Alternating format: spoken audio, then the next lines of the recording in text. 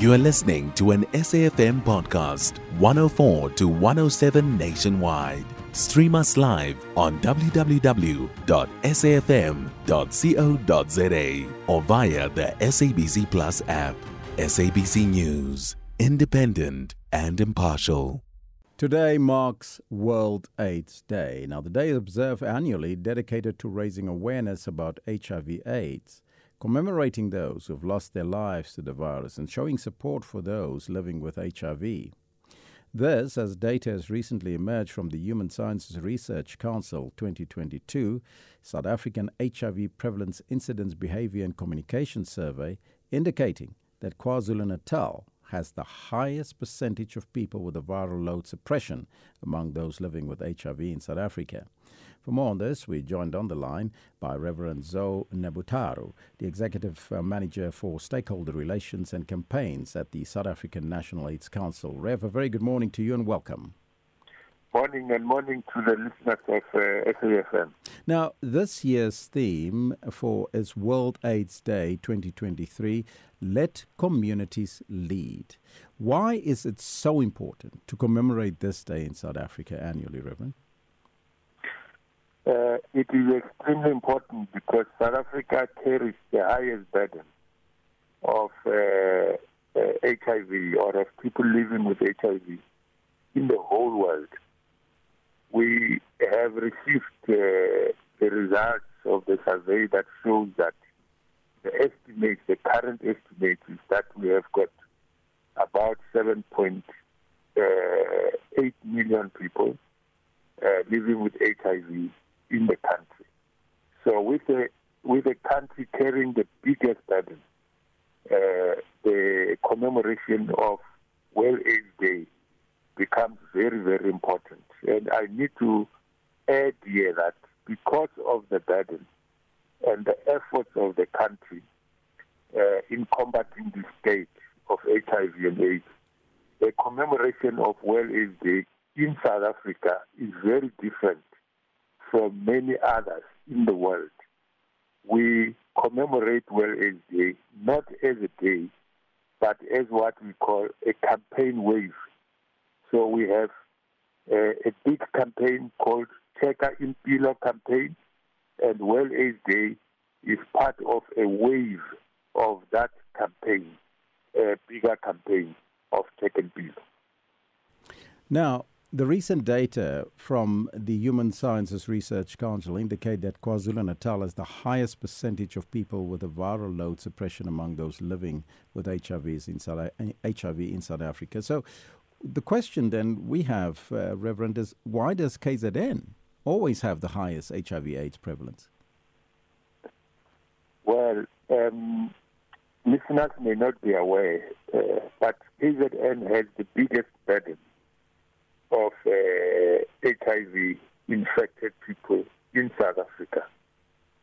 Not only do they have the biggest burden, when we look at them from our national lens in terms of various aspects of the response, we realize that the KZN has the strongest response in the country. It means that the province of KZN is very much aware of the burden that they carry, and not only are they aware, they are making the best efforts to try and make sure that they can combat the scourge of HIV. Their councils at provincial, street levels are functional. They are resourcing coordination.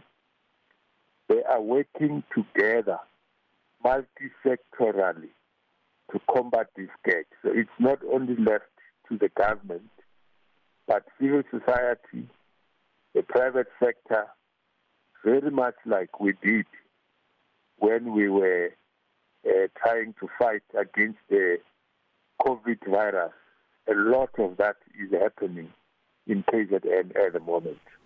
And how does South Africa fare in terms of HIV prevention? And are we on track, Reverend, to meet those global alliances to end AIDS in children by 2030? I beg your pardon. The whole world, in terms of prevention, what we call the incident rate has gone down. Of course, we are very happy about it in terms of the response. We are concerned that the incident rate amongst men is much higher than amongst women. So we would like to at least close the gap, the tap of new infections in the country. Children globally have been found to be being neglected by the response to HIV and AIDS. And South Africa is not different. That is why the UNAIDS has launched a global alliance against on children who are infected with HIV and AIDS. And part of the activities of this year's Well AIDS Day are going to focus on that. We are going to have the launch of the Global Alliance. The second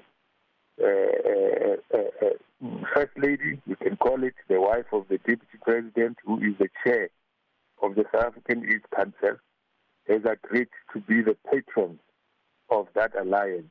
And today, she's going to have a dialogue with the children.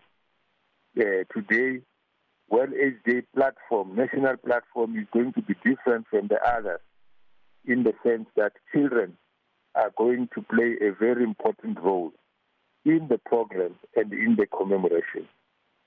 I thank you so much for your time, Reverend Zwo Nevhutalu, the Executive Manager for Stakeholder Relations and Campaigns at the South African National AIDS Council. You can find SAFM Current Affairs on 104 to 107 nationwide.